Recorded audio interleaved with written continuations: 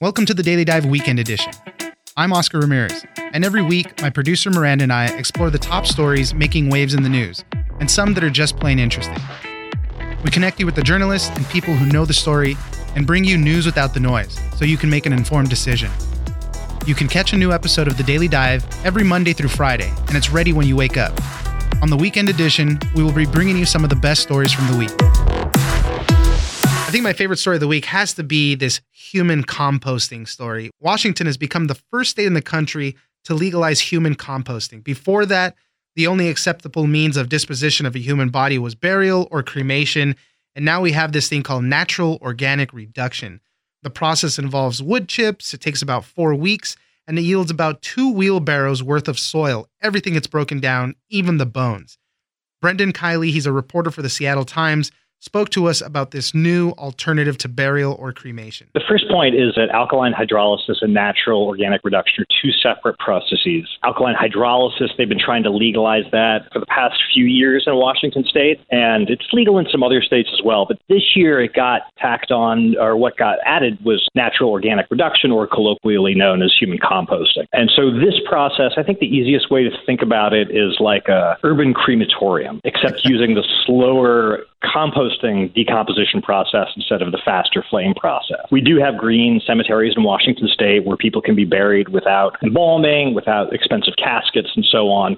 But this being one site where bodies would go in and the human remains would come out is totally new, the idea in the United States. Yeah. Specifically, how does this work? I've just seen wood chips, straw, and other materials. So what do they do to naturally decompose the body that way? The process dates back a few years back to something called livestock mortality composting, which is something farmers and ranchers began to experiment with, and researchers as well, and found as an efficient and environmentally friendly means of decomposition of large animals, and found that one could, with the proper mix of starter elements, the right aeration, managing it for the right temperature, could reduce 1,500-pound steer into totally clean, usable, nutritionally rich soil in about a few months.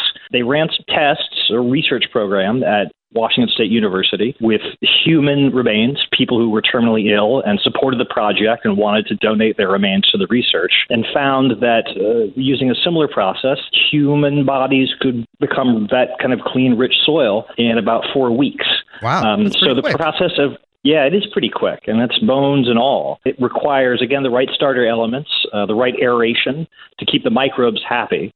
And it's, relatively speaking, less odorous than people would think. If the microbes are really happy and working really efficiently, they do their work quickly, and they don't produce a lot of that off-gas odor that we associate with something rotting. Because that was one of my questions. What about the bones? Obviously, they're tough to break down. So I didn't know that even in that short of time, 4 weeks, it's pretty quick. The bones go with it too. Quick. Yeah, and again, it's a little different than just a green burial where you dig a hole and you lay someone in just a cloth shroud or something. That process of decomposition takes longer because the conditions are different. But if you have the right temperature, the right moisture, the right starter elements, the process moves pretty fast. Now, traditional ways of disposing of the bodies, cremation usually burns 2 full SUV tanks worth of gas. They say that it emits 250,000 tons of carbon into the atmosphere each year. Traditional burials, the body is pumped full of embalming fluid. Obviously, the caskets, all of these measures slowly decompose the body, and it produces a lot of methane gas, things like that. The traditional ways environmentally are not necessarily the best. Was this bill introduced specifically to address some of those issues? It was, and that was one of the founder, Katrina Spade's, main visions. I mean, she grew up in a farm in New Hampshire. Her father's a hired physician. Her mother was a physician's assistant, an environmental activist. So familiarity with life, death, composting, new growth of plants and animals, and that was all part of her childhood coming up. And when she was studying architecture, she was thinking about death modalities, what we use to deal with human remains, and wondered if something more farm-like might be good, both environmentally and to people's taste. If people don't want to spend a lot of money on varnished caskets and lined with expensive cloths and then the embalming process and all that kind of thing. So this is Katrina's vision, and the state senators and the governor agreed. It was a simpler, less expensive, less complicated, more natural, more environmentally friendly option for people's remains after they pass away. Katrina Spade, so she's the developer of the Urban Death Project. Is she the one behind this Recompose company who's going to be building kind of these new burial plots for this stuff? That's right. Katrina Spade started a nonprofit called the Urban Death Project, I think around 2014, and began the process of talking to scientists and attorneys and death care experts from around the country, a lot on the West Coast, and formed a board, and they moved into a for-profit model, a small business model, to have Recompose. And now that the legislation is passed and the governor has signed it, the next step is for them to develop the rules necessary with the Department of Licensing, all that kind of stuff, and find a site and start building. You know, when people get cremated, oftentimes they spread the ashes, maybe in their loved one's favorite place. Loved ones are allowed to keep this soil that is made. A body would create about 2 wheelbarrows full of soil, and you can take it to a home garden, wherever you want to put it. You would plant a tree, plant vegetables. So that's kind of a cool notion to breathe life out of somebody's passing as well. Oh, that's absolutely the case, and part of the attraction behind it. I mean, I spoke to one older gentleman who's a big supporter of this from Eastern Washington. Has been a career nurse all his life, working in intensive cardiac care units. His vision is to have a memorial tree, something that you could hang a swing on, and maybe grandkids or great-grandkids down the line could swing on, and have his body become nourishment for that tree itself. It would be a living testament to him as opposed to a headstone in a cemetery. Now the next step is, I guess, to see if other states will propose similar bills and see how this takes off across the country. I mean, it sounds like there's some interest bubbling up, maybe a little bit in Massachusetts, a little bit in Michigan. Joshua Slocum of the Funeral Consumers Alliance out in New England certainly knows about this and is following this. People are quite interested in this as a relatively simple, viable alternative to what we've done in the past. Brendan Kiley, reporter at the Seattle Times, thank you very much for joining us. Yes, thank you. One of the other top political stories of the week are the increased tensions in Iran. President Trump warned Iran not to threaten the U.S. again, or it will face its quote-unquote official end. That happened shortly after a rocket landed near the U.S. embassy in Baghdad. Iran quickly responded with a hashtag saying never threaten an Iranian. The U.S. deployed bombers and an aircraft carrier to the area, and Iran has increased its uranium enrichment production.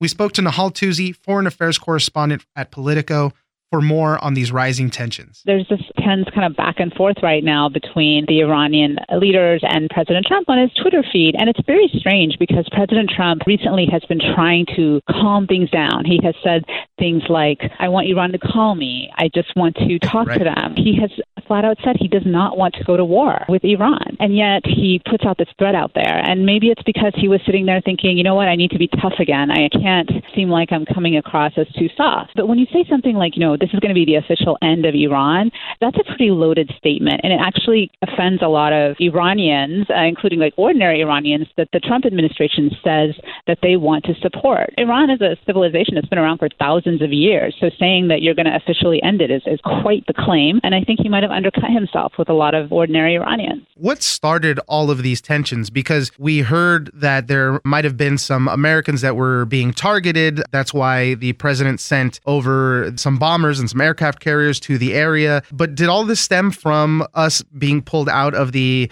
Iran nuclear deal? Yeah, I mean, the tensions have really been building up for months and months. The United States pulled out of the Iran nuclear deal, imposed a ton of new sanctions, damaging Iran's economy. And then recently, the United States, the Trump administration, announced that it was going to declare a major piece of Iran's military as a terrorist group. Now, the Iranians, they've kind of been still sticking with the nuclear deal, but recently they said they're going to take steps to reduce their commitment to the deal.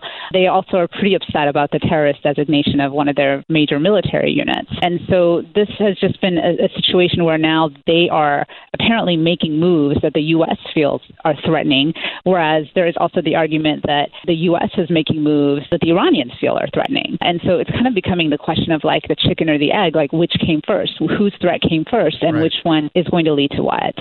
Iranian officials have said that they've quadrupled their uranium enrichment production. The uranium that they have would still be enriched only to that 3.67% limit that was set under the nuclear deal, but they could go beyond their stockpile limitations pretty soon. How does this figure into the whole discussion? What they're hoping to do is they've given the Europeans and other parties to the deal, like Russia and China, a couple of months to find ways to ease the economic suffering that they are facing right now as a result of U.S. sanctions. So they said, look, guys, you need to help us get out of this economic mess. Otherwise, we're going to start walking away from the deal and enriching uranium and doing these other things that puts them in violation of the deal. Because the way the Iranians look at it is, look, we signed up to this deal saying we would eliminate our nuclear program so that you guys would lift economic sanctions that were already on place earlier, and so our economy would improve. And so they just feel like it's become a very one-sided deal. And I just don't see how the Europeans are going to be able to pull together anything that helps Iran's economy in the next 60 days. I just don't understand how that's going to happen, because European governments cannot force their businesses to do business in Iran. And that's really what it's going to take to help their economy. If the Europeans do come to some sort of a deal, some type of agreement, where does the U.S. stand on this? I've seen that they're still threatening to sanction companies that import oil from Iran, things like that. So what is the U.S. going to do if they come up with some type of deal? The U.S. is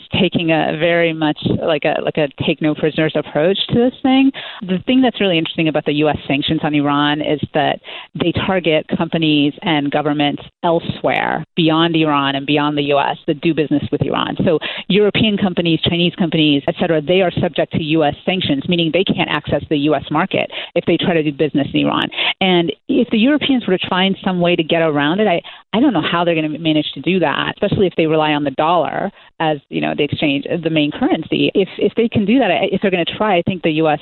will have to impose sanctions on some of these European companies or firms, or Chinese or Russian, I should say. And if they don't, if the Americans don't do that, then it kind of is like these other countries are calling the United States bluff on sanctions. But I think this administration very much is prepared to issue fines and cut off the U.S. market from some of these foreign companies just to send a message that they should not do business with Iran. How much of all this is bluster, and how serious are these threats? There was a rocket that landed near the U.S. Embassy in Baghdad. They said that nobody was harmed, and it was kind of unclear who was behind the attacks, but that's what prompted the president to tweet out, if Iran wants to fight, that will be their official end. So where are we with this? I mean, you're asking the million-dollar question. How much of this is just a bunch of talk, and how much of it is serious willingness to take military action against people or organizations that the U.S. think threatens Americans? Because both sides said they don't want war. The president has said that, and Iranian officials have said that as well. Well, yeah, but they each also say, but if the other side does something, we will respond with military force. So the question is, who's going to go first, and who's going to try to de-escalate this the best? There are efforts. They're talking to other countries. People are trying to quietly mediate and bring people off the cliff a little bit. There were also reports that there were Iranian allied militia groups that denounced and said they had nothing to do with the rocket being fired. That might be a sign of them trying to calm down tensions. But yeah, I mean, look, wars can start over any number of things. And this is one of those situations where it could be some low-level guy, like accidentally firing a gun. Yeah. And, next thing you know, we could have another war. And I think that's what really, really worries a lot of people. The last question I have, do we have any official communications, back-channel communications with Iran? Because the president has said, yeah, I want them to call me so we can negotiate something. Do we have that open line of communication? Well, the Swiss serve as our protecting power in Iran, so they've always been a channel for us to communicate with them. Officially, the Iranians do have an office at the United Nations. There's probably ways that we can get information to them. And also, it's quite possible, but I don't think they'll admit it, that the CIA probably has some sort of a line to Iranian intelligence that they probably don't want to make public. And that's just my guess, but it's probably a pretty smart guess. But then, to be honest with you, so much of this is actually being done like in public on Twitter. Yeah, it's like, why do you need a back channel? Right. Like, That's one of the things that continues to amaze me, how a lot of this does play out there, and which leads to a lot of misconceptions, a lot of misunderstandings, because it is playing out on Twitter instead of these official lines. So we'll monitor this, because I know a lot of people are very concerned. Nahal Tousi, foreign affairs correspondent at Politico, thank you very much for joining us. Thank you. Have a good day. We're going to touch a little bit on the big event that happened over the weekend, Game of Thrones, the finale. They set an all-time record for HBO, the ratings. They drew in 13.6 million viewers for the initial airing of the series finale, but you add in replays, you add in early streaming numbers, and that figure climbs to 19.3 million. They're records for Game of Thrones and for HBO also. I mean, it was a huge cultural event almost. We're not going to talk about what happened in the show specifically. There was some more flubs. There was water bottles. People weren't happy with the way it ended. There was petitions for rewrites for the season. That's for fans of the show. The broader implications are really how TV has changed. Everybody's signaling that this could be the end of appointment TV. This is the last blockbuster TV show of our lifetime. That whole notion of water cooler talk. This is something that everybody watched, and the next morning they were all talking about it at work. So let's start off with kind of a definition. What is appointment TV, Miranda? Appointment TV is just TV shows and programming that you schedule your life around. It doesn't have to be these big, grandiose dramas like Game of Thrones. It can be things like, Seinfeld and Friends. They've been saying that the death of appointment TV is going to happen since 1999 when TiVo first came around, and it made it so easy to record your shows, fast forward the commercials, or watch them later. So this isn't a new concept that whatever's going to happen next is the death of appointment TV. They said the same thing when Netflix started streaming TV shows and Amazon Prime and all that stuff started happening. Part of it is also that you do have to set your life around the shows and make the time to watch it. Part of it is now with the way we consume it and have social media and everything is the spoilers. Right. If you don't watch something like a Game of Thrones on the night of, by the next morning, it's hitting all the news. It's hitting your social streams. It's your friend text chains are talking about it. I know you had to put your phone away during Game of Thrones on Sunday night. I went to a screening like at a little tiny theater house. It was super cool, but we're in the West Coast. We had to see it at West Coast time at 9 p.m. So for 3 hours, I had to put my phone away so that we couldn't see any spoilers. But this is all kind of what factors in now to this appointment TV. Back in the day, there were no spoilers like that. And now if you're not watching it right when something is airing, something as big as like a Game of Thrones or a Breaking Bad, even when it was going, you run that risk of spoiling everything. And that's what they're saying is significant about Game of Thrones. It launched the same year as Twitter. So people have grown up with this show in an era where live tweeting is common. So you don't necessarily have to do a big watch party with your friends and your family or whatever. You can live watch it with thousands of fans on Twitter and have in-time discussions about what's happening. What did you just see? Oh, did you notice that? That kind of stuff. Yeah. So analysts are saying that it's possible that Game of Thrones, if it were to premiere today, wouldn't have the same cultural impact that it had because of just the timing of it was really lightning in a bottle. Yeah. I mean, do I think it is the end of appointment TV now that Game of Thrones is gone? No. I think there will be some other show that will capture the big cultural interests of a lot of people, and people will want to watch it together and get those watch parties going. But the way we consume stuff is different now. As a Netflix or a Hulu, these streaming services, they release seasons as a whole. It's the whole 10 episodes. So you don't get that incremental weekly buildup, that excitement. But then you have the 2 weeks where everyone's talking about and then it's Stranger over. Things or Dead to Me, and then it's done. I was in the hair salon on Friday covering my ears because people were talking about that Dead to Me show, and I haven't seen it yet. That's part of this appointment TV thing. It's changing things. Whereas a week-to-week incrementalism, you'll watch a show on the streamers, it's a flash in the pan almost. And you never know when someone else is watching it. Think of the conversations you have. Did you see that Game of Thrones episode last night versus have you seen Dead to Me? Or where are you in Dead to Me? Or where are you? What just happened? You never know. You're not watching it in tandem with people a lot of times, or you're just recapping a whole season of something to somebody. The streamers are probably going to have to adjust what they do. There's no reason why Netflix can't drop an episode of Stranger Things over the course of 12 weeks as opposed to one big, it takes you a whole weekend to watch, but you're done with it. And then it's out of your mind for another 3 years. People just watch stuff differently. Think about also you go home and sometimes you're just not in the mood to pick up a new show or to watch something that's going to be involved with a lot of story elements like a Game of Thrones. You just want to watch something silly and something that That's why we go back to it all the time. That's why The Office is the number one streamer for Netflix. It's going to be interesting to see what that next big show will be. I think there will be one. Yeah. It might take a few years before it happens.